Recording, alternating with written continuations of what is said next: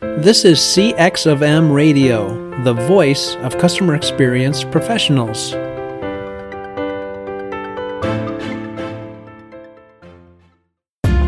Welcome to another episode of Press 1 for Nick. Your host, Nick Glimsdahl, is the Director of Contact Center Solutions at VDS.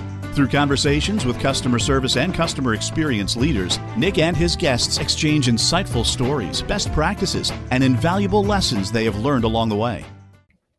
All right, guys. So before I get started, I obviously want to introduce you to the panel. And first off, I'll start introducing to Ian Golding. So he is the Global Customer Experience Specialist and Customer Experience Consultancy Ltd. And actually, just last week, Ian was rated the #1 CX influencer in the UK, according to Customer Experience Magazine. So congrats to you, Ian. Next up, we have Lewis Taylor. He is the VP, Head of Global Customer Experience and Austin Site Lead at Dropbox. He focuses on the global support and customer experience. So welcome, Lewis. Number 3, we have Jeb DeSteel. He is the owner of DeSteel Consulting. He focuses on advising chief customer officers and helping organizations develop or refine their customer strategy. Prior to his current role, though, Jeb spent 21 years at Oracle, and I believe 12 of those being the chief customer officer at Oracle. So welcome, Jeb. And then last but not least, Anton DeWet is the Chief Client Officer at Nedbank RBB. And he also has an impressive tenure at Nedbank, coming up on 23 years. And he just passed, as of Saturday, his CCXP. So congratulations to you, Anton. Thanks, Nick. So to the panel, I'm going to do my best to make these questions around Robin, but as the experts, feel free to jump in at any time to add additional value where you guys see fit. And like Gabe mentioned, everybody else joining in, we set some time for you to ask questions. So be writing down your questions throughout the conversation, and feel free to drill these guys with questions because they are the experts. So let's kick off right at the beginning. We'll start with you, Lewis. Customer experience isn't just one thing. So what does customer experience mean to you? Wow, that is an awesome question. And I get asked that quite a bit. So it's really exciting to actually get this out in a larger forum. So absolutely, it's not just one thing. There are so many touch points in a customer's journey in their life cycle with you that it just means so much, from how you market to them, how you're selling to them. What does that mean post-sale when you now have that customer on board? And I like to liken it to there's this journey or life cycle where we own a customer from cradle to grave. Now, as CX professionals, we all know sometimes we don't own, or we're not directly responsible or accountable for some of those pieces, but we influence those pieces. So there's just so much more to the customer experience than just one thing. It is all about that customer journey and that life cycle.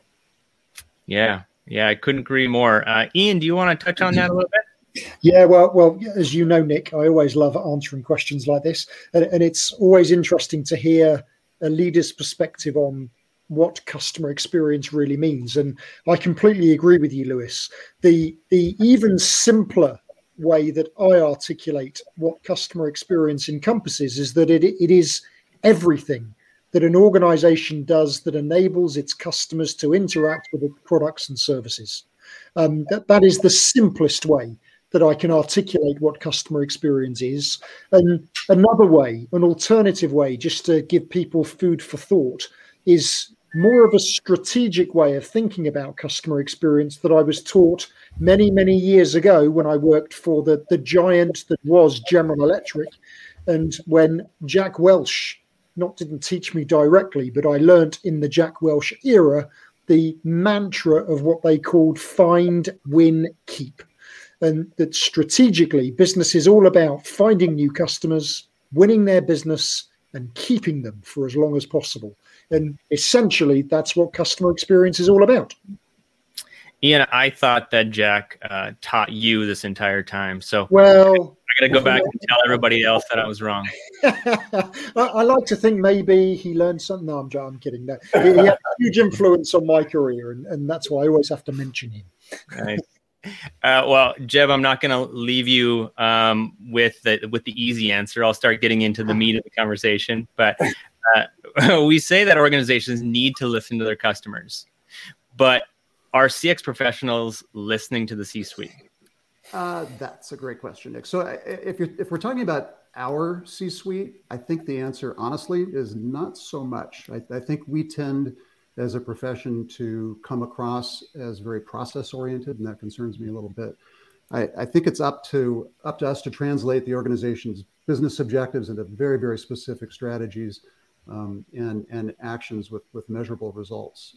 The other thing, I guess, that I would say too is that I think there's generally a lack of alignment between a CX team and the CEO. And the advice that I tend to give is that we all in this profession need to step up and really pursue new strategies and prioritize projects in a thoughtful way that will really drive results for both our customers and for us. And I don't think there's really effectively any other way to create the right alignment that I'm sure we all want.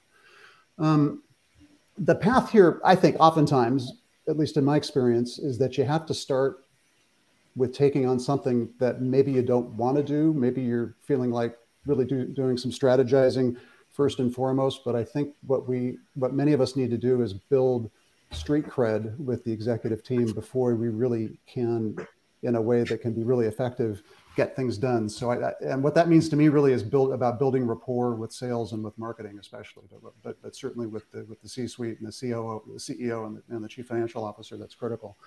And you know what that can mean in tactical terms is just hosing down the burning platform that in fact might be a significant customer issue or a deal gone bad, or working with marketing to execute something really innovative in terms of an engagement program.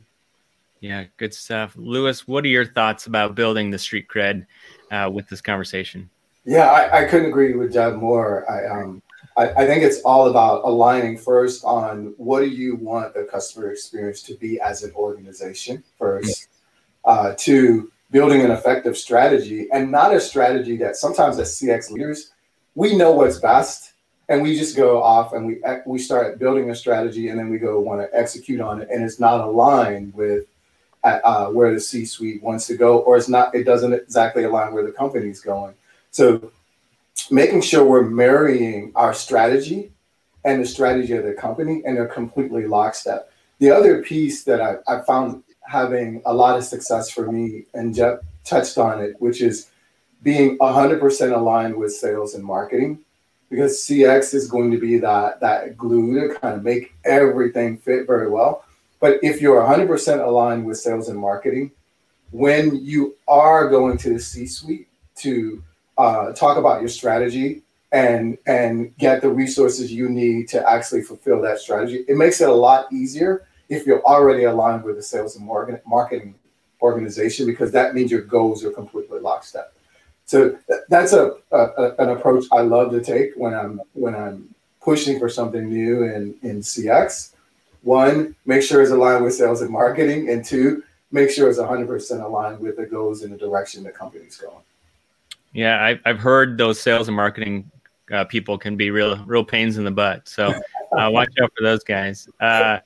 Anton, what does the CFO, CCO, and CEO care about in regards to customer experience? What do they really want? So Nick, thanks for that. I think the shortest answer is they want results. And I find they want results out of what can feel to them as a pretty messy framework. So I think when we talk amongst ourselves, we get very happy and confident that we know what we're talking about in a CX language. And I think that from that, those executives quite often they can quite honestly get quite irritated by that. And I think what they're looking for is simple questions like, show me where we're leading in client experiences, and how am I going to know that we're leading the benchmark? And even more importantly than that, if we're leading in this particular space, where's the market share gains coming from? And conversely, if we're not leading, what are the problems? What are we going to prioritize that's going to give us the biggest fix to greatest effect? So, bottom line is they're wanting results, and they're wanting them more deliberately from something a little bit more scientific. I think they can feel preached to at times, And I think it can come across as quite frustrating from their point of view, where, you've got these CX professionals talking CX strategy and wonderful words.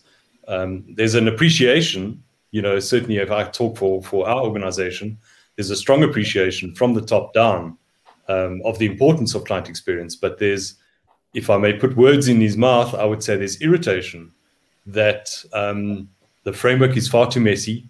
They need to make sense of what we're saying. And they need to have a very deliberate answer in terms of, what does this all mean? Where are the measures that matter? How do I know that I'm winning? And if I'm winning on this particular score, how does it translate into market gains? And then if it isn't, what are you going to do about it?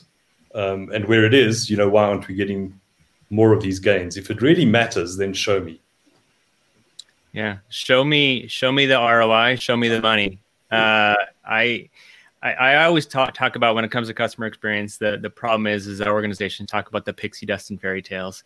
And you said it's great that people are presenting the big words and the fluffy things about customer experience, but it's not really, it doesn't sound like what the C-suite really cares about. And Jeb, you kind of talked about business outcomes. What are your thoughts about this question? I love what Anton said about framework. And in fact, I think more often than not, at least in my discussions with chief customer officers, there's most of the time not a framework, to be honest. And that lack of a framework really means that you're not sufficiently well informed in terms of how to engage with the rest of the organization. And maybe even more importantly, I would say definitely more importantly, don't have kind of the guardrails and the things that you need to help prioritize what you do next, what you do first, and what you do second and third. Yeah, I think we'll talk a little bit about priority here in a little bit. But Ian, when it comes to, a lot of companies have the directors of VP and or director or VP of customer experience, but don't have that chief customer officer or the seat at the C-suite table. So these middle management organizations or professionals kind of struggle to deliver the right information to the top exec. So kind of going what Anton and Jeb said, what advice would you have for customer experience professionals in that mid-market? Because I think there's a lot of CX professionals in that mid-market. Well, I have to say, if I nod my head any more vigorously with everything everyone's saying, my head's going to fall off.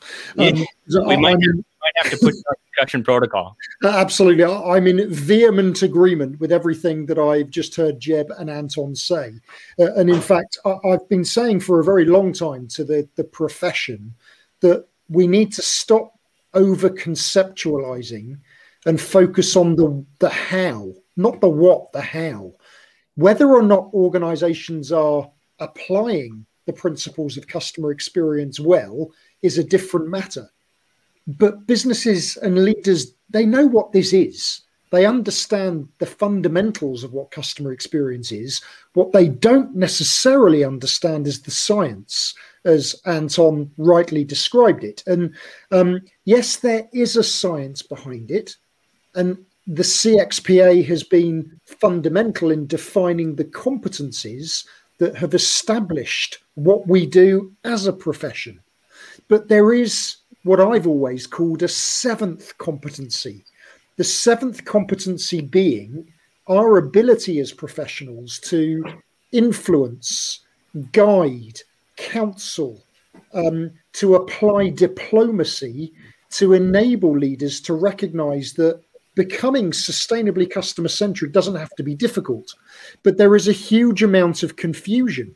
And the confusion is usually down to a lack of understanding and education. As customer experience professionals, we have got to be exceptional at communicating. We've got to be out there in front of leaders continuously, talking to them, explaining to them, not the what, but the how. And to Anton's point, all those little wins, those little gains that in isolation might seem small, they all add up. And we've got to ensure that there is continuous momentum. And it might mean that there are times where we come across as really quite irritatingly annoying because we're constantly chipping away. But we've got to be chipping away at the progress that's being made. What we can't keep doing is over obsessing with what CX actually is. I get rather over effusive when I start to talk about this, but that diplomacy point, I just don't think as a profession we're investing enough time in how to be influencing upwards. Yeah, Ian, you don't sound professional, or not professional. You don't sound passionate at all. You just seem like you're just monotone and not excited about this. Keep being you. Lewis, what are your thoughts about educating and providing insight to the middle market? Well, first, Ian said it so well. I'm not going to be able to add much, but as CX professionals, we're often very, very passionate about the customer experience. And we're so passionate that oftentimes when we get in a room, the passion transcends so far out that we do tend to turn people off a little bit. So what we've got to really do is come in with, and I agree on the how, like, here's what this plan is going to look like. Here's where we are today. Here's what it's going to look like tomorrow. And be very driven towards your cross-functional organizations and make sure you have buy-in with them as you're approaching the C-suite. That makes it a lot easier for you to have success at that level. But we have to be careful about coming in and just saying, customer experience, customer experience, customer experience. We need to be more deliberate about what we're actually going to do and what that translates into for a success model for the business. And I love that. Some of the conversations that we had prior to this event was how you communicate not just up and to your peers, but lower too. Can you get maybe into that without sharing any trade secrets? Yeah, absolutely. So we today look at our organizations as one big unit. And I know that sounds really simple, but what I like to think of is product, and I call them the big three: product and engineering together, marketing and sales. And those, I have to make those leaders my best friends. Mm-hmm. Absolutely my best friends.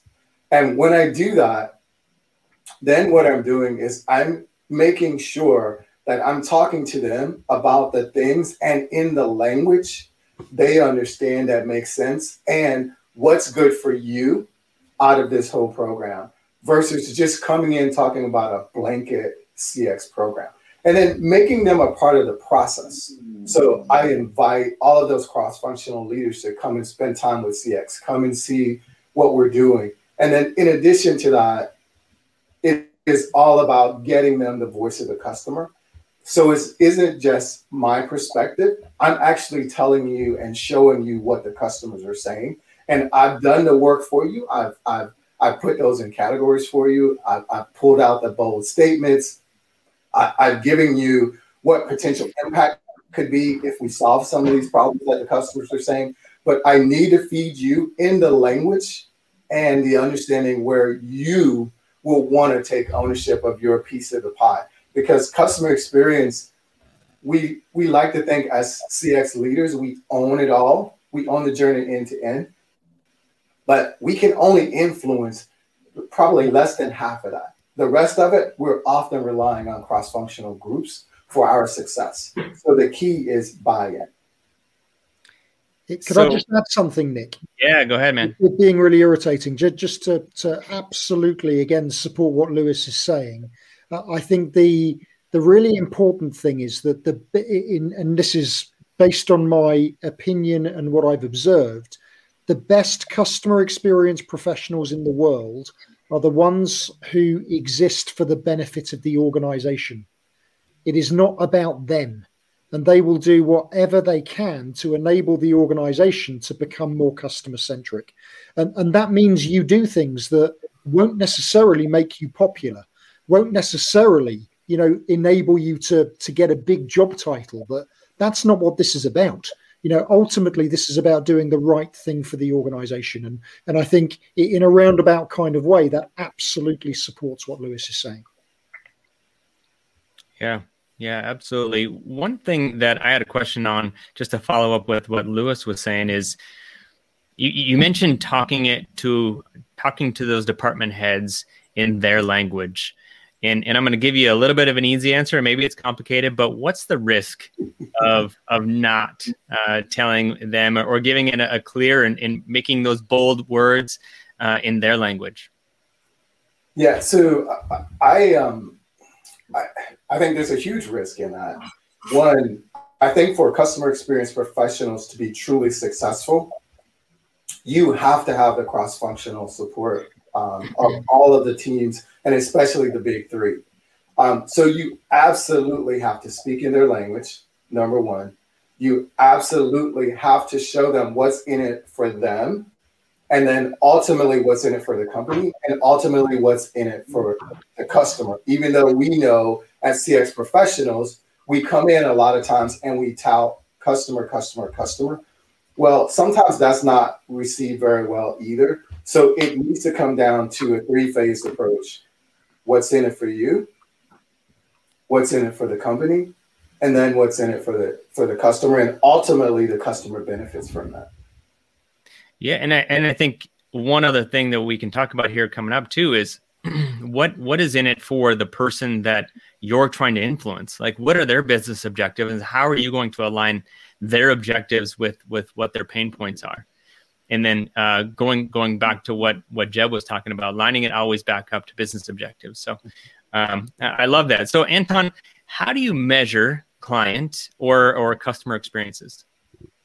So we've got, the very traditional one. What we did a couple of years ago is we just try to narrow it down to using Net Promoter Score as at least a common language, a single measure that we could get the whole organization rallied around. And we have these annual measures that do the benchmark relative to competitors in that space. And we've seen quite a nice trend line over a couple of years, how that score has at least improved. But we all know it's not about the score itself. It's about what the underlying pieces are. So we've got the client satisfaction measures. We've got the annual sort of Net Promoter Score measures that come through at an industry level. And then we've got the day-to-day functions right down to those touch points where we're getting, feedback per region, per branch, per banker, where we're able to see how that person is actually doing in terms of servicing their clients and the feedback that we get. And then in banking, I think another piece that we really focused on is there's a big change from, it seems bizarre now, but only a couple of years ago, a lot of the digitization hadn't yet happened. So it's been a period of about 5 to 10 years of strong digitization in banking services. And certainly what we'd be watching is how effectively have we used that technology and digitization of these processes and experiences to improve that customer experience. So I think we're trying to measure it at a number of levels. We've tried to simplify it down to at least a common language for starters to get everybody aligned into one common language. But there's still, a whole lot more for us to do as we build upon improving these experiences substantially off the technology and digital enhancements. Yeah, and when it comes to those metrics, are you aligning those with? So let's say it's the NPS and customer satisfaction score. Are you running those by themselves, or are you kind of combining those and measuring them and aligning those with other metrics? So we've got in banking and in financial services, we've also overlaid a very broad framework against our market conduct piece. So you've got a financial sector conduct authority from a regulatory point of view, which is looking at building on a framework which is really treat customers fairly. And that has now evolved and grown into a multifaceted area where we're looking at everything from recruitment practices to sales practices to remuneration. It becomes a full, total encompassing ambit that we cover in order to see how we're actually transforming our ability to be able to manage our customer experiences more effectively. But ultimately, what you'd be looking for is what I said right up front, is how are these improved client experiences and hopefully leading client experiences translating into gains in the market. Yep, because that's what the C-suite cares about, is gains in the market. Yeah. So Jeb, right back to your wheelhouse. Can you tie customer experience to what the C-suite cares about? Yeah, I think we absolutely have to. And honestly, this really is the core to me of customer strategy, even to say that if we can't find a way to do this for our business and do it fast, we maybe ought to be looking for other work. I mean, I really think it's that critical for us to focus on this. And the way I think about metrics, I'd like Anton's answer very much, and I would break it down a little bit to maybe 4 kinds of metrics. I mean, I think there's financial metrics like incremental revenue, margin, some strategic metrics around key wins and market share, and engaging customers to be partners for new product introduction and new services introduction. I think there's trailing metrics, which I would argue tend to be things like NPS or customer loyalty index. Maybe leading indicators would be things around customer effort or measures of customer engagement, customer adoption. So I think you can definitely break it down into financial, strategic, leading, and trailing. And I think the more you do that, and the more you find ways, what's been said very well earlier, to use the right metrics for the right audience and use the right language for the right audience, you really can't go wrong. But if you don't have that in place, I just don't think we can be successful. Yeah, Louis, you kind of talked about the right conversation with the right audience. What are your thoughts about this question? Yeah, I just think it's so imperative that as we think about CX, and those are, I like to tell everyone, those are 2 big words, right? But ultimately, there's a bunch of stuff that goes underneath that's really the drivers for the company. And one, it's like, and these have all been said: market share, revenue, influence, direct revenue, retention for customers, and establishing yourself in your industry as being an expert, not just with a great product itself, but that experience either before or after, when customers have made that decision to engage with you from a product or a service perspective. And I think customer experience has a huge role, I think, post-sales, that we often neglect because we get wrapped up in some of the other things. But that huge role in the post-sale aspect is always going to be about retention. And we have to have that top of mind, right? It's revenue, influence. And then ultimately, it is, how does that customer feel when they engage with you after they bought a product? And what does that mean to them? I mean, there is nothing more, I talk to a lot of customers, and there's nothing more rewarding to hear when you talk to customers when they say, I have a great experience with you, and they don't mention the product. Of course, we know the product's included in that, but hearing that they had a great experience with you means you've done your job end to end, right? And for that one time, you can pat yourself on the back and move on to the next issue. Yeah, you're only as good as your last conversation, right? So it's keeping yourself humble a little bit in that conversation. So, but Louis, I'll stick with you for another conversation or another question here. Is it all about metrics, or where's that context, and how is that important? No, so it's absolutely not all about metrics. I think metrics is just a piece of it. And honestly, sometimes what we do as CX professionals, we use the metrics so heavily that we sometimes turn people off because we're pushing the numbers. Well, I think there's an aspect of it that we often forget, which is you don't capture the true customer intent and true customer feelings completely in the metrics. So I like to use something, and this is what we heavily use today, called customer feedback loop. And we gather feedback or voice of the customer from every single surface, every single touch point that we engage or customers engage with us, either well before they bought the product and long time standing customers. And we take that information, and that is more meaningful sometimes than the actual metrics itself, because you're hearing directly what customers are saying. You know what they say about your service. You know what they say about your product.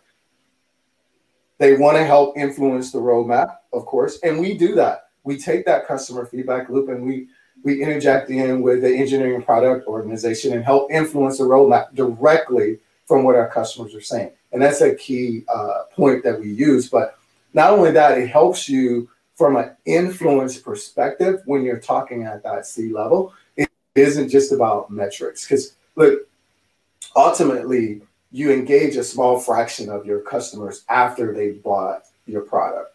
So that's metrics. But what really is true telling, if you can get that end-to-end customer feedback from customers and package that in a way and make it meaningful to all of the cross-functional partners. Yeah. Ian, what are your thoughts on that? Are you sure you really want to ask me this question? I'm already, man. I want real conversations with. So I just need permission to be blunt, Nick. Is that okay? Permission granted. Right. Okay. So this may or may not be our last LinkedIn Live, depending on. Keep it clean. I'm just going to be blunt.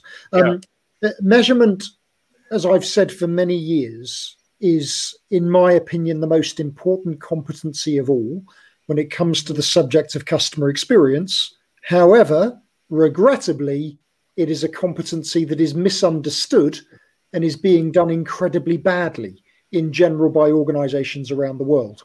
And this is a massive, massive issue, because far too many organizations, and it doesn't matter which continent they're on, which industry they represent, are completely jumping to the wrong conclusion as a result of the way they are measuring the experience right now.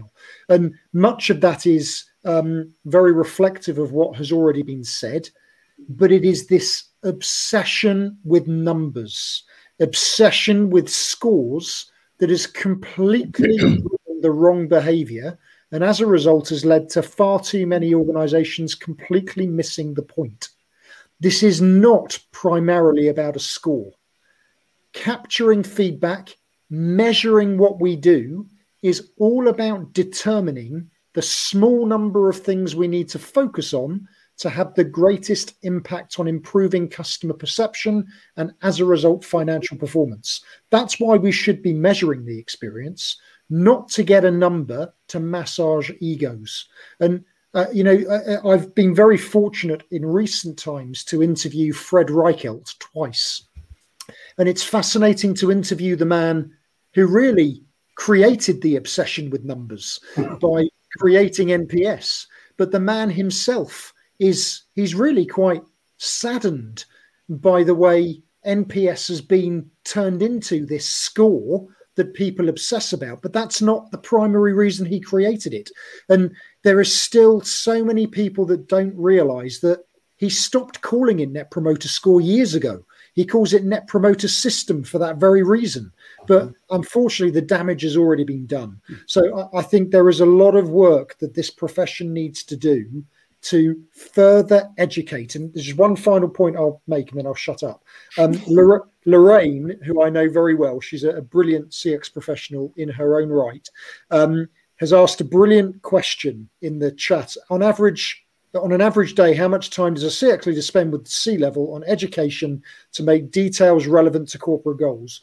I think if we did a poll of everyone that is listening to this right now, I would imagine that is not a lot, which is not a very scientific response to the question. But, far too little time is spent doing that. And I think far too little time has been spent by the C-suite getting an understanding of what we really need in terms of measuring the experience effectively. Preach over. Well, you can't stop now. I have follow-up questions. So what do the CX professionals do about it? What's your advice? I think we do need, whether leaders feel that they need to be educated or not, we need to find a way of bringing to life what customer experience measurement really means. And it brings us back to the science of CX, actually. And it brings us back to the competencies defined by the CXPA, because there are many members of the C-suite who do think that customer experience measurement is a net promoter score. And, that is a metric, but, there is a competency all of its own called metrics, measurement, and ROI. What on earth is that? It's not just an NPS score. And it's this lack of understanding of the marriage, as I call it, between what we do, our processes, and the way the customer feels about it in the journey. And it's giving them a real understanding that getting control, a measurable control of what we do every day that enables the customer to interact with us, that's where we unlock the real magic. But, you know, if I were to tell you I've shared knowledge with 20,000 people over the last 9 years, and less than 2% of them have represented the C-suite, that helps substantiate what Lorraine's question is really getting at. Now you get to stop and take a quick drink, and then I'll come back to you. So, Lewis, how do you align CX metrics with that revenue or with direct revenue impact? I mean, when it comes to customer effort, CSAT, NPS, and more. Yeah, so I agree holistically on everything Ian said about metrics, and I think we have to be, one, careful about over-rotating on the metrics themselves. That's it. And that's where a lot of CX professionals live in that medium ground of success and don't reach that like euphoria of success with CX because they rely too much on the metrics. And I'll get to how this ties in a second. So when we think about NPS and CES and CSAT, and you know, those things, they all have a place, don't get me wrong. They just need to be used effectively. But how you tie that in with revenue is all about the moments that matter with a customer. And how you recover from that will be key to what that looks like for future state in revenue from a customer. So should we focus on a customer gave us an NPS of 10 6 months ago, or should we focus on the moments that matters today for customers? For me, it's more about the moments that matter today, because we all know NPS trailing indicator anyway. So if you're not careful, by the time you catch up, your customer's gone anyway. So it is all about focusing on the moments that matter today. Now, do I use metrics to help kind of tie that in? Absolutely. But the key focus for me is still about voice of the customer and the moments that matter for the customer at that time. And how do I make those moments that matter better for those customers? Yeah, well said. Jeb, back to you, man. Do we need to not preach so much about customer experience, but maybe focus on those business outcomes, which you're so passionate about? Yeah, maybe not as passionate about Ian, but you're still pretty passionate. You know, I am. I like very much what Lewis said, and I love every single thing that Ian said, and may take it to the extreme in terms of bluntness. Actually, I even think that the terminology CX or customer experience can actually be limiting for all the reasons that we've just talked about over the last 10 minutes. I think we tend to come across too often as very metrics oriented, as we've said very well. And I also think we can come across as being too process oriented. And I think both of those things need to be really focused on. I do think that if we focus on customer outcomes, on customer business outcomes, actually measurable, demonstrable results, you really can't go wrong. I mean, really, if you think about it this way, what's the point of tracking NPS and celebrating high NPS scores if you can't relate it to how you're actually engaging with customers, how you're helping them to achieve their desired business outcomes, and how in turn you turn that into real results for your own organization. I do think that NPS and similar measures can give you a bit of runway, but really, honestly, just a bit of runway. I think for sustained improvements and real competitive change or competitive advantage, you do need to focus on outcomes, and it's those outcomes that will then be, meaningful to your chief financial officer, your chief operating officer, and your CEO. Yeah, when you're not aligning those business outcomes, you're kind of pushing the rope uphill. You're getting those incremental wins, but it's not aligning with business outcomes, so it's not strategic at all. At least that's what it sounds like to me. So based off of that, how do you prioritize what you fix and when? To me, it's what I sort of touched on a little earlier. It's about having a framework in place that helps you make decisions about where to invest, because at the end of the day, it's entirely about what you're investing on and how. And if you're not figuring out the right priorities, you probably don't have the right kind of framework in place that helps you think through things about how we acquire customers, how we retain customers, how we help customers and measure their adoption of our products and services, how we encourage and see results in terms of customers being brand advocates for us, how we minimize the amount of effort or maximize the ease of doing business with us. I mean, those are the kinds of things that you need to be focused on. You can measure every one of those things and take it to the extreme, beyond the extreme. But really, every one of those things has to come into play when you think about what the framework needs to be for how you operate day to day, how you present yourself to the rest of the organization. And as we said, especially for representing yourself to products or engineering, to sales, to marketing. And you can't, if you can do all of those things, then you've got a real shot at defining what the priorities are in terms of what you do first, second, and third. Yeah. Louis, it sounds like you are doing this really well. Anything else you want to add to that? Yeah, it is. I take it back to customer feedback loop, moments that matter, of course, and then, brand, where you are in the market space, and how do you get there? And the ultimate thing is making sure that you're getting outcomes for customers when they have those. And when I say moments that matter, these are critical touch points, meaning customers were confused about something, or I didn't understand something about your product or the pricing, or I'm just not sure about this. Those to me are all moments that matter. And from a customer experience perspective, that's where we've got to get in. And those are truly places where we can then go back and communicate to the C-suite and our cross-functional partners that here are some key moments that matter. Here's what the business outcome would look like if we solved or touched on those moments that matter. And then here's the roadmap for what that looks like if we go tackle those. And then when it comes to having these customer experience goals, having business outcomes, where's the line? Is the line, I'll throw it to Anton. Is the job done if you just beat your competition and the best in your industry, or when is that job done?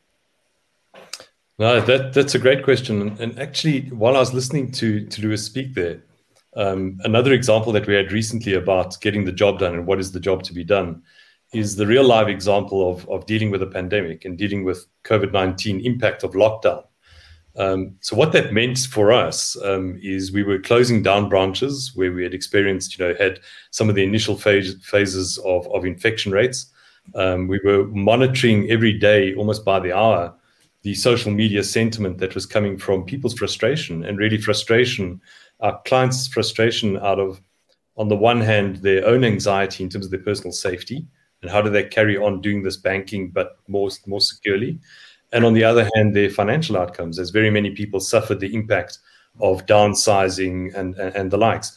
So we had to communicate debt relief programs across different products, across different channels. We had people rocking up at one particular branch only to find that it had closed because overnight, there was an infection that had been discovered. And I think this stress tested our whole ability to be able to say, well, how do we empathize for what we want these customers to experience and bring the whole machinery to work together? That was everything from the social listening center and that real-time live sentiment analysis of what people were feeling and saying. How did we translate that into how we could operationalize and communicate back to the market, either in terms of our public relations and media statements on the one hand, and on the other hand, into our own branch networks and our contact centers, preparing scripts overnight, updating the websites. So it became a very holistic piece around the whole organization rallying around doing the right thing and not chasing, to follow the thread of the conversation early on, not chasing just a single metric as the desired outcome, or in that moment, not necessarily looking at how this beats the competition, and the job's not done when you've beat the competition by any of these measures. I think the job's done when you've become as good as you can, and I don't know if you ever get there, but you strive to get better and better and better at being more meaningful in resonating with what this market is looking to have accomplished through, in our instance, through financial services.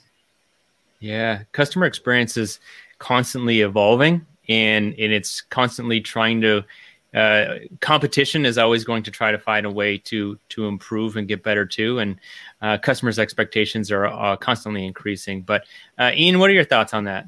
Again, I am nodding away vigorously at everything Anton's saying, and I love the expression that Anton used actually, which I think is an expression that more of us should be using with leaders, and that is operationalizing customer experience.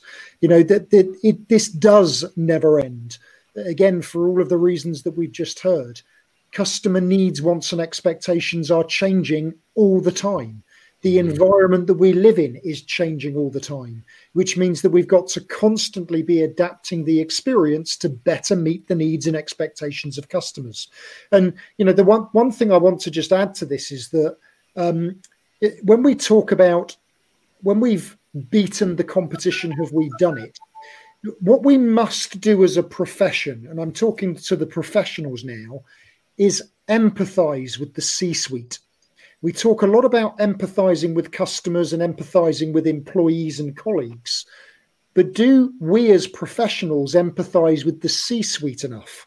Because it's too easy for us to sit there and throw rocks at the C-suite for what we might consider to be decisions that are just not the right thing to do. But the C-suite themselves are under a huge amount of pressure from their bosses, shareholders. And, you know, the shareholders are demanding financial returns in the short term.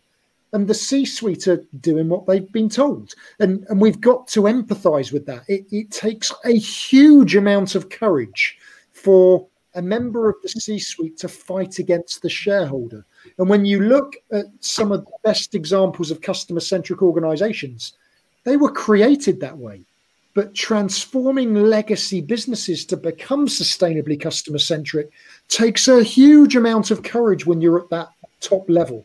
And that's why it's more and more important for us to show the C-suite that we're not there to humiliate them. We're not there to make their lives difficult. We're there to help them. We're there to enable them to achieve what they've been asked to do by the shareholder. And so I think it's really important as a CX community globally that we become empathetic, not just to the customer and the employee, but to the C-suite and the shareholder as well. Yeah, that's a lot of pressure. And I think empathy is definitely important to the customer and everyone else. But it's a good point to bringing it back to the C-suite and providing them empathy. But just as important, what we've talked about throughout this entire time is bringing data and ways to fix their problems along with giving them empathy. So, Jeb, what doesn't the C-suite want to talk about when it comes to customer experience? Quite a lot, actually, as it turns out. I think that it's pretty clear that they don't want to hear about emotions or feelings. And I think you can also say that they don't want to hear about process. And we've kind of covered a lot of this. And honestly, they don't want to talk about metrics that don't clearly relate to the business results that they need to have and see as sustaining the business. And on the process side of that, I think, and maybe this is heresy for many people on this call, but I think that while journey mapping and generally promoting customer experience is great, I could argue that there maybe should be some sort of a broader term that transcends what a lot of us think about as customer experience, but it has to be seen as a means to an end. It's not all about the process. The process is a means to an end. And that means to an end kind of goes back to what I was saying before. And that is, it's about measurable business results for your customer and then finding the way or putting the strategy in place to capitalize on that customer success for your own business. Yeah, I feel like there's been a big theme throughout this entire talk, and we still got a little bit of time to go. But what is all about, delivering on the facts versus the feelings and business outcomes. So I'm going to push it over to Ian now. How important is it to have the chief customer officer kind of filter the emotion? Because there's a lot of passion in customer experience, but filter it back to actionable insights. I think it is a vital role of a CCO, but to a degree, it's a vital role of everyone. But filtering the emotion is very important, because what we mustn't allow is for the conversation around emotion to veer towards the negative. You know, ultimately, this needs to be done in a balanced way. And I think one of the challenges that I've observed over the last couple of years is that, coming back to this point about our obsession with metrics, we've become so reliant on big quantitative studies, big quantitative surveys, where we are pushing surveys to customers to get their feedback. We've forgotten, and I'm using the generalization of we've forgotten that our organizations are receiving valuable insight every single second of every day through our contact centers, through day-to-day contact with other functions, through social media. And it's the distillation of all of that information that should be being used to demonstrate how customers feel about the organization. And we've probably all been in a scenario where a CEO has seen one negative tweet and totally overreacted to one thing that they've seen. But that typically happens when they're not receiving good collated information that allows them to understand how customers are feeling across the board. There are always going to be outliers of emotion, but we must combine all sources of customer feedback, not just those big quantitative surveys. And we need to make sure that we don't just hear about the ugly, but we hear about the good as well. And that it's that balanced understanding that allows us to draw a conclusion. Yeah. And I'll stick with you on the next question too. So I think every organization at least should have a customer experience strategy. But do you believe that every department should also have a CX strategy that kind of pushes down? It's a very good question. Regrettably, far too few organizations still to this day have a strategy at all. I think I often have to reference the ideal world, which we know doesn't exist. But in an ideal world, the organization should have defined its strategy at the top, but what I call an overarching customer experience strategy that cascades down. The danger of strategy being developed departmentally or by business unit is that they're created in isolation of other departments, other functions, and it doesn't align to the overarching objectives of the organization. And most businesses, however many departments or business units there happen to be, customers can interact across all of them. And if they can interact across all of them, but you've got all of these independent strategies, it's no wonder that customers end up having so many random experiences. It is absolutely right, if there is no strategy at all, for a department to potentially champion it. But what they mustn't do is champion it just for their own little bubble and forget about the rest of the organization. Yeah, you're totally right. When there's different departments, the challenge in different goals, the challenge is that the customer only sees you as one company. And kind of going back to the customer experience strategy, though, is where would there be resistance when there is that push down of that strategy? You said there's separate departments, but anything else you want to add to that on the resistance side? I think resistance comes largely from the general lack of understanding in the first place as to what a customer experience strategy actually is. Mm-hmm. And because of that lack of understanding of what it is, very often there is an unspoken view that, well, what do we need one for? You know, we've got a business strategy. What do we need a customer experience strategy for? And that, to a degree, again, comes back to this lack of education, of understanding what I call the strategic balance between what the business wants and what the customer wants. That the other interesting source of resistance is a lack of insight, a lack of understanding as to what the fundamental needs, wants, and expectations of the customer are in the first place. And so defining what we want the experience to be, well people just don't know how to define it. So this is less about resistance. It's more about a lack of information, a lack of knowledge. And that comes back to why very often senior leaders, members of the C-suite, don't talk about this stuff, because they don't have the information. And if they don't have the information, well, it's not a problem. And, you know, I talk about phases of customer experience readiness. The first phase being the acknowledge phase, which, not politically correctly, I call the alcoholic phase, because this is where leaders don't want to admit there's a problem. And far too often, there are organizations and members of the C-suite who are thinking, what do we need to worry about customer experience for? We do it already. We've been doing it for years. We've got CRM. What are we worrying about this for? You know, and I'm sure the C-suite at Toys R Us was saying that for many years before they ceased to exist. But, you know, this is why I know I keep banging on about the need for continuing education. But, you know, just because you sit on the C-suite doesn't mean you know it all.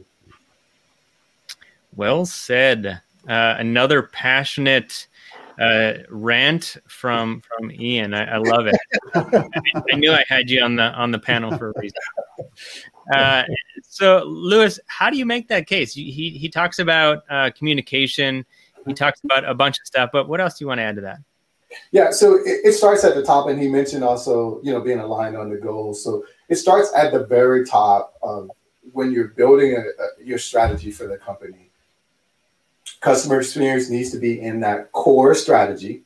And then as you're trickling down, each particular piece or organization as it aligns to that strategy also needs to represent their piece of the customer experience as it ties into the overall larger strategy.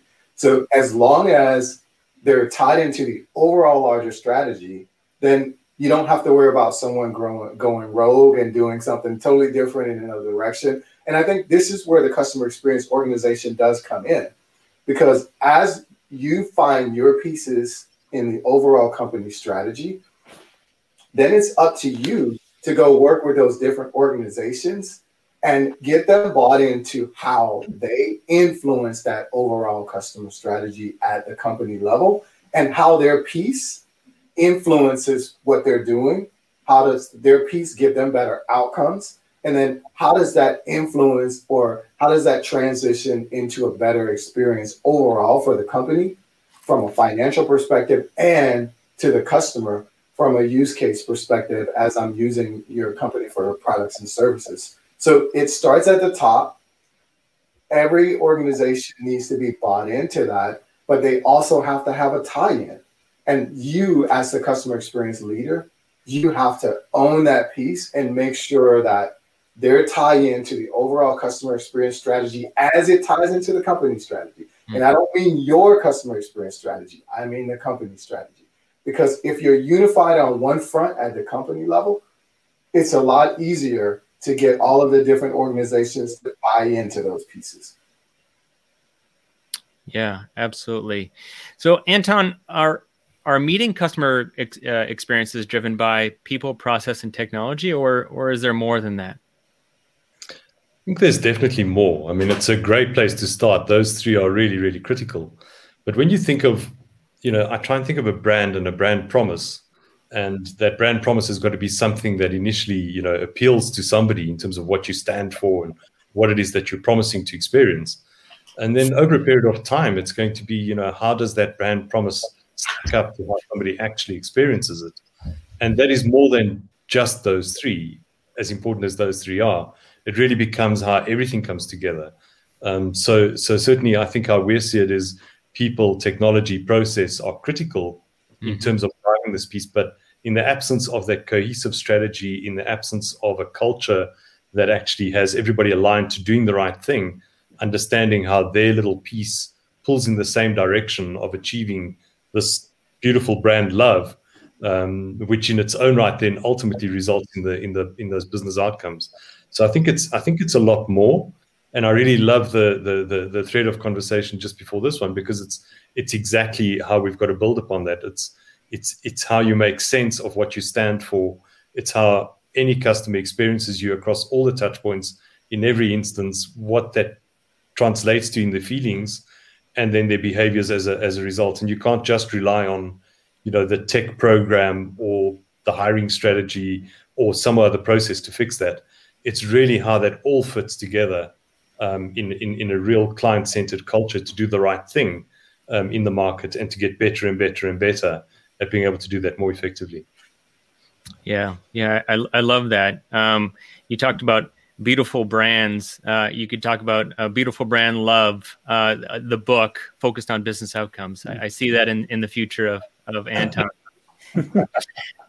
So, Louis, let me focus on the employees for a minute because can't talk about customer experience without not talking about the employee experience. So how should companies be asking employees to help improve that customer experience? Yeah, so it starts with, and Anton hit a piece of it.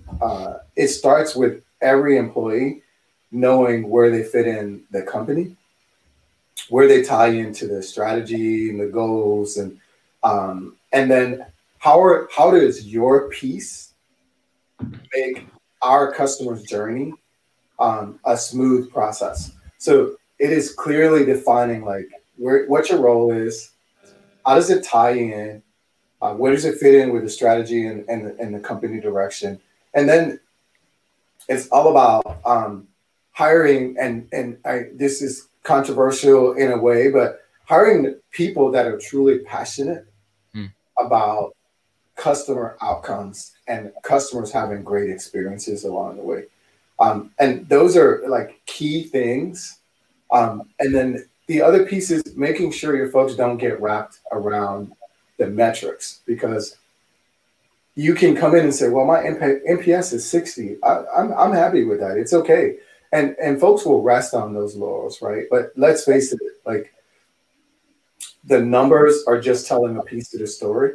So what we need to get people bought in is seeing the rest of that story, which is reading the customer comments, understanding the customer pain points, taking a look at some of the moments that matter for customers, being open and candid when they see something, say something. Yeah, you touched a little bit about the passion and working your way through that of finding the right people that are on the bus. So do you believe that should be one of the conversations or questions when you're interviewing in the HR department around how excited are you about customer experience? Absolutely. It should be if it's not, now I could be slightly biased, but if it's not one of the most important questions, it should definitely be in the top 3. I mean, after all, you're bringing someone into your company and you're now trusting them with your valued customers that cost you money to get in the first place and cost you even more money if you had to go replace them. So you really want someone who wants to be in your company and wants to make sure that your customer is having a good experience as they're engaged with you.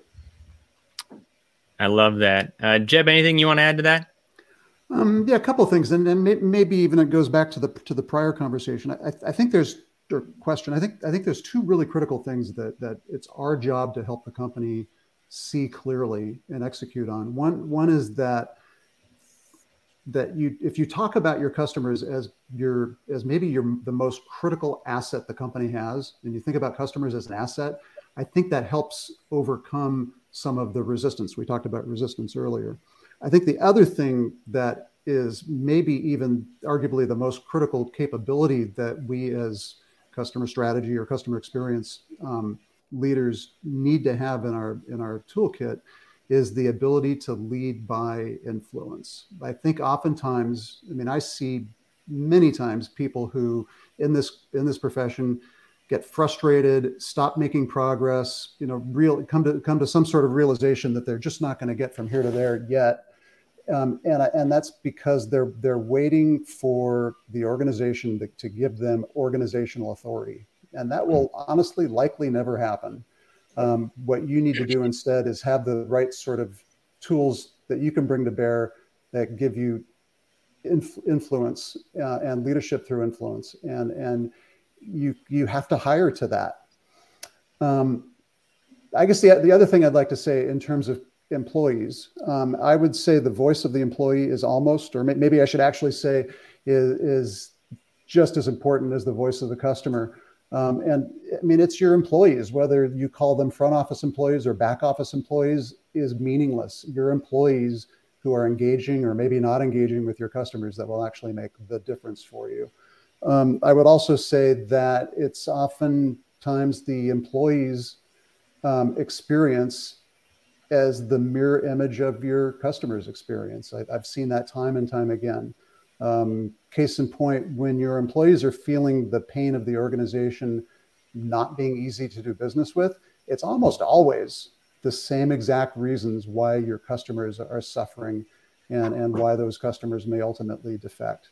And I think the last thing I'll say on this is that your employees should be, even from, I mean, certainly for large scale businesses at the enterprise level, but certainly for mid-market as well, your employees at the end of the day are the best echo chamber that your organization can have in terms of advocating for your brand. Yeah, no, that's great. The old analogy that I like to use as a married guy is if mama ain't happy and nobody happy.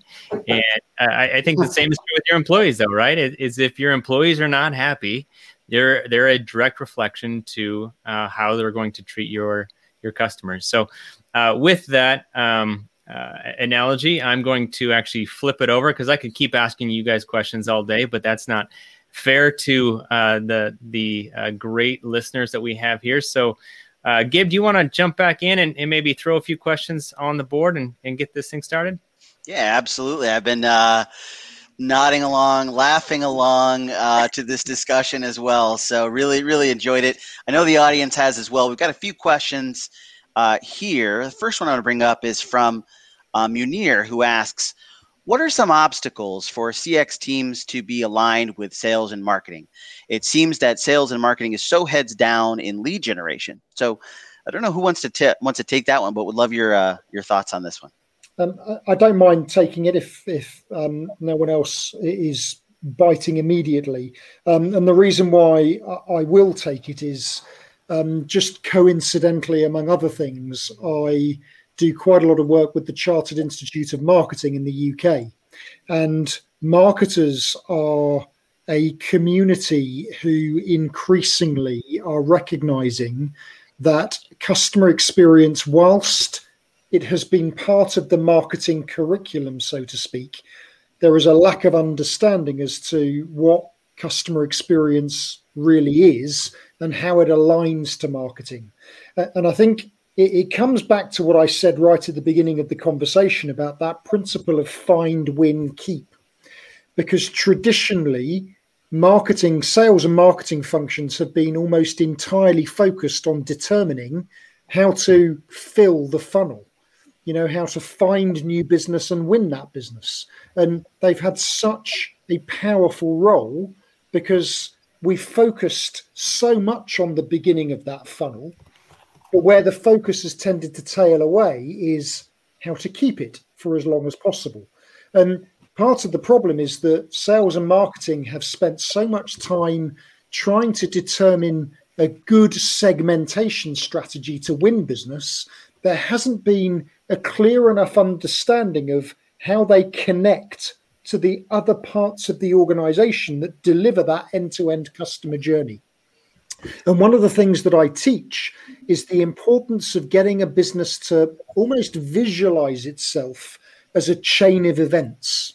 And every single employee, every team, every department is a link in a metaphorical chain that enables customers to interact with your products and services.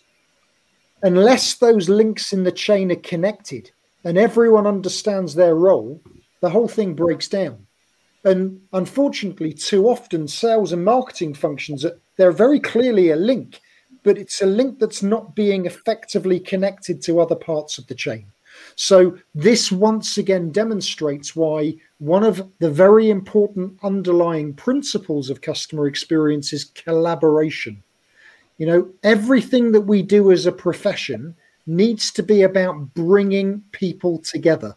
cross-functional collaboration, because we deliver the experience together, not separately. And if we can get functions understanding how they come together, then we should be able to find, win, and keep. Yeah. Ian, great insights. And I want to be able to turn the spotlight on Nick, since he's done such a great job of asking the questions. Nick, any thoughts here on this question around getting buy-in from your sales and marketing, or anything you want to add to what Ian said? Well, what is the benefit?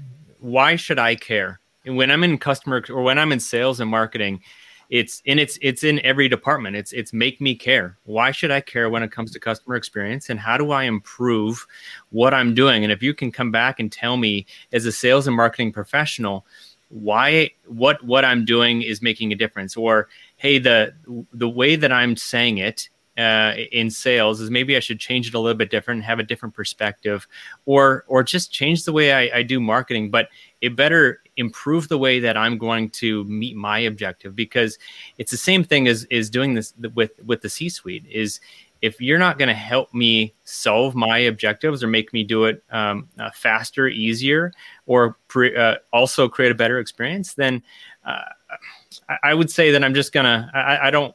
For all the people that watch football, college football, as I call it, the Heisman, where it's like you keep them at arm's distance and you just say yes, okay, and then you don't really do anything about it. But if you actually show them why they should care, obviously you have to have data, and you have to do storytelling and have context behind it. But if not, then it's going to be a really tough go. And the way my analogy earlier was pushing the rope uphill. So focus on a lot of those things that are going to make people care, instead of just trying to meet your objective. Yeah. Great point. We had another question that come in, I think is interesting, because we've been talking about getting this C-level buy-in. This person asks, what about scalability? I can get buy-in from my direct report, but what about that next level where I have no touch points? How can we get buy-in on a long bottom-up ladder? So Anton, Jeb, you want to take that one? Jeb's got it. Jeb's got it. Okay, I'll take it. Thank you. I think it's entirely about how your job is defined, and that's in large part, frankly, up to you, or up to me, up to us. And I really think that the job of a CX professional, CX leader, as I sort of said it before, is a change agent, is somebody who drives collaboration, somebody who really drives change through exercising influence without necessarily the organizational authority. So I think you've got a problem if you're stuck at not being able to get around or past or through your immediate supervisor, and that to me is symptomatic of a pretty serious situation that you need to sort of step back and rethink. Is this really what my role is about? How am I going to make change? If it is, that's probably not going to work out for the organization. Yeah, great point. Great points, Jeb. We got a really great question here in the chat that I want to bring in from Ravindra. Ravindra says, how does a multi-location, multi-country organization successfully execute CX initiatives, especially when initiatives aren't local but are decided at a corporate level? Local priorities impact execution of such initiatives, hence this question. Really fascinating question, Ravindra. Thanks for asking that. Is there anyone who wants to raise their hand to take this one? Ian, you want to take this one? I mean, I'll respond just as someone who has worked in many environments like this, in multiple industries, actually. And this is going to sound a little bit like a consulting answer to the question, because it does depend, Ravindra. It depends on the organization, the industry, and its level of maturity. But the bigger the organization, the more diverse it is, the more dispersed it is, the more important it becomes to go step by step. Too many organizations are trying to solve world hunger, and they realize too quickly that it's just too difficult. And so there is a risk that it will come to a juddering halt because nothing seems to happen.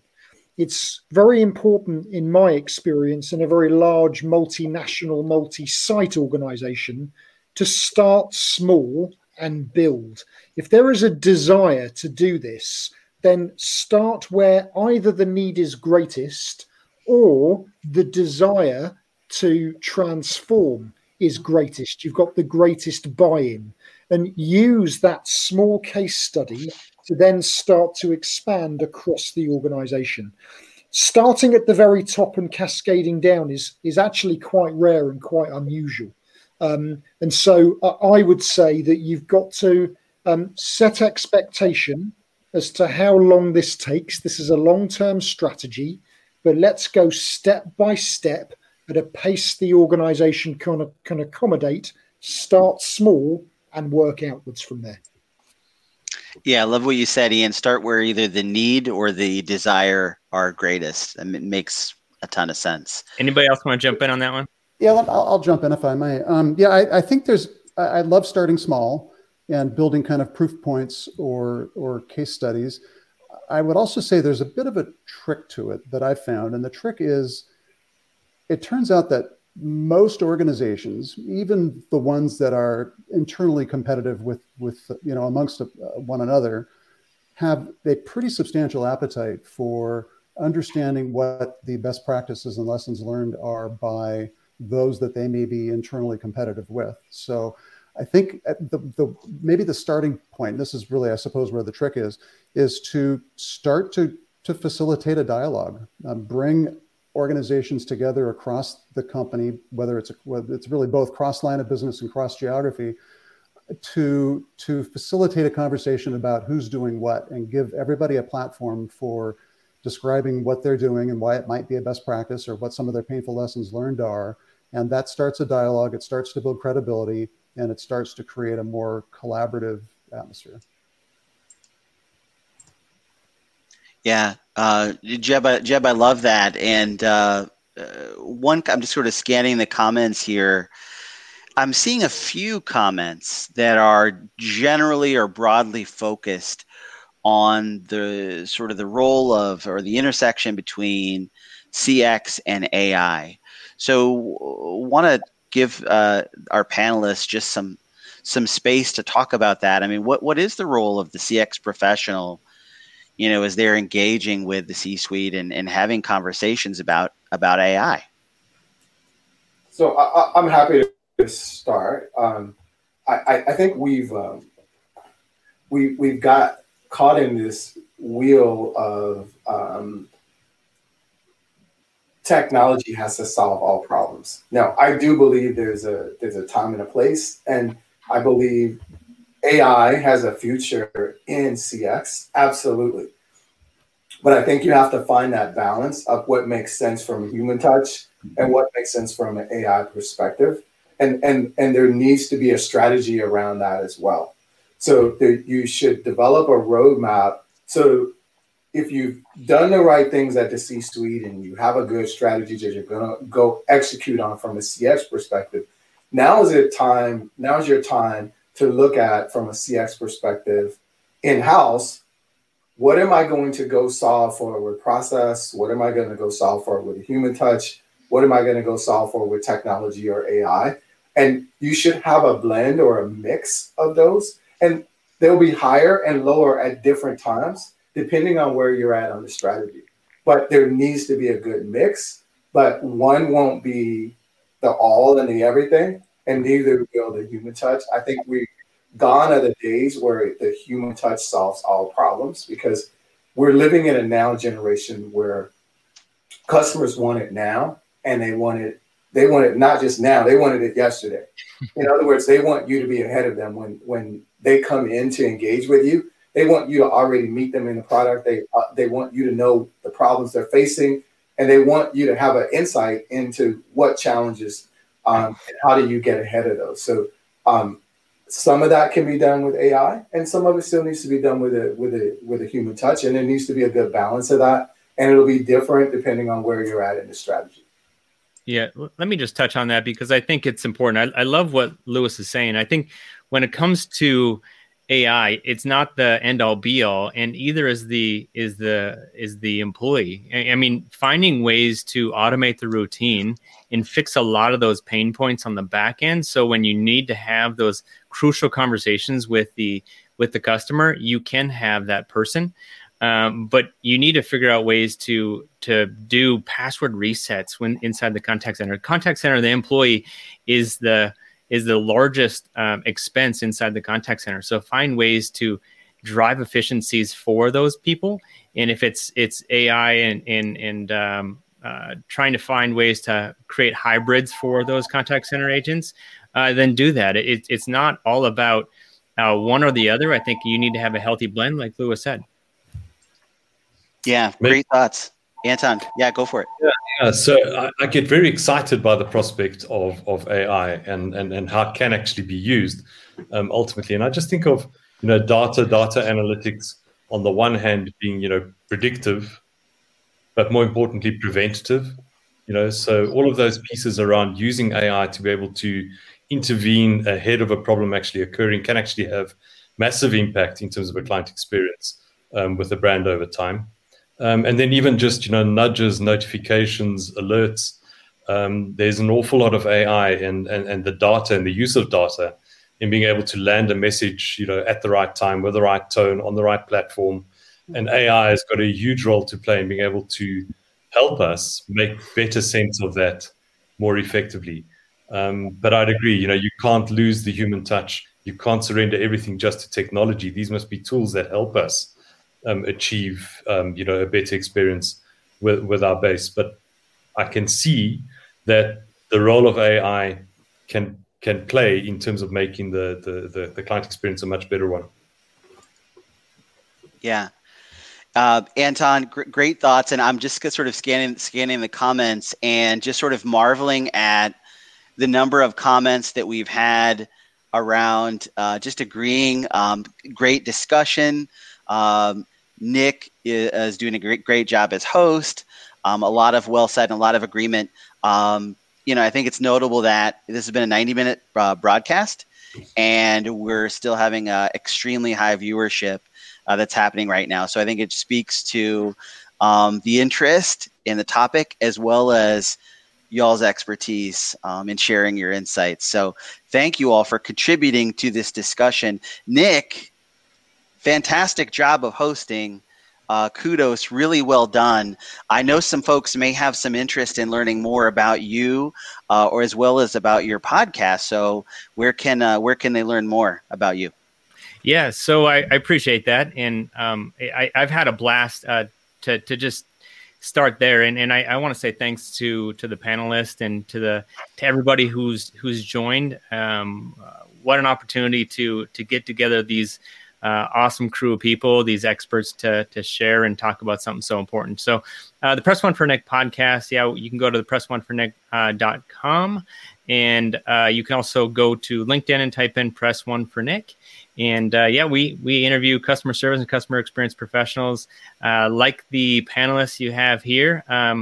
Everybody except Anton, I'm going to have to pull his arm and get him on the podcast. But and feel free to jump on, connect with me. And I highly suggest you to also connect with these experts. Like, these guys have a ton of thought leadership and have a lot to say and are valuable resources for you. So please connect with these guys too.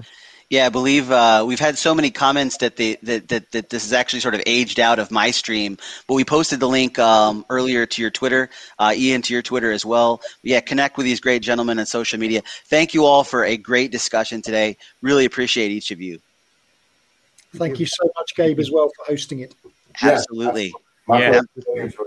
Absolutely. And so not to be remiss if I did not mention, we hope you'll join us this coming Friday as we reveal our CXPA Emerging Leader Awards, or the first inaugural class of Emerging Leader Award winners. That's happening this coming Friday at 2 p.m. Eastern Time. So we really hope that you'll get a chance to join us. Thanks for sticking around with us, hanging out with us. Thanks to all the panelists, all of you for asking great questions. Hope to see you again here next Friday. Have a great week, everyone. Thank you. Hey, listeners, can you think of one person who would benefit from the information you learned today? If so, please consider sharing this episode with them. And last, if you would like to receive all the quotes and book recommendations from all my guests, you can go to pressonefornick.com/podcast. Thank you for listening to this episode of Press 1 for Nick. If you enjoyed the podcast, please subscribe and share. Until next time, focus on your customers. Thanks for joining us for this session of CX of M Radio. Be sure to rate, review, and subscribe to the show, and visit cxofm.org for more resources.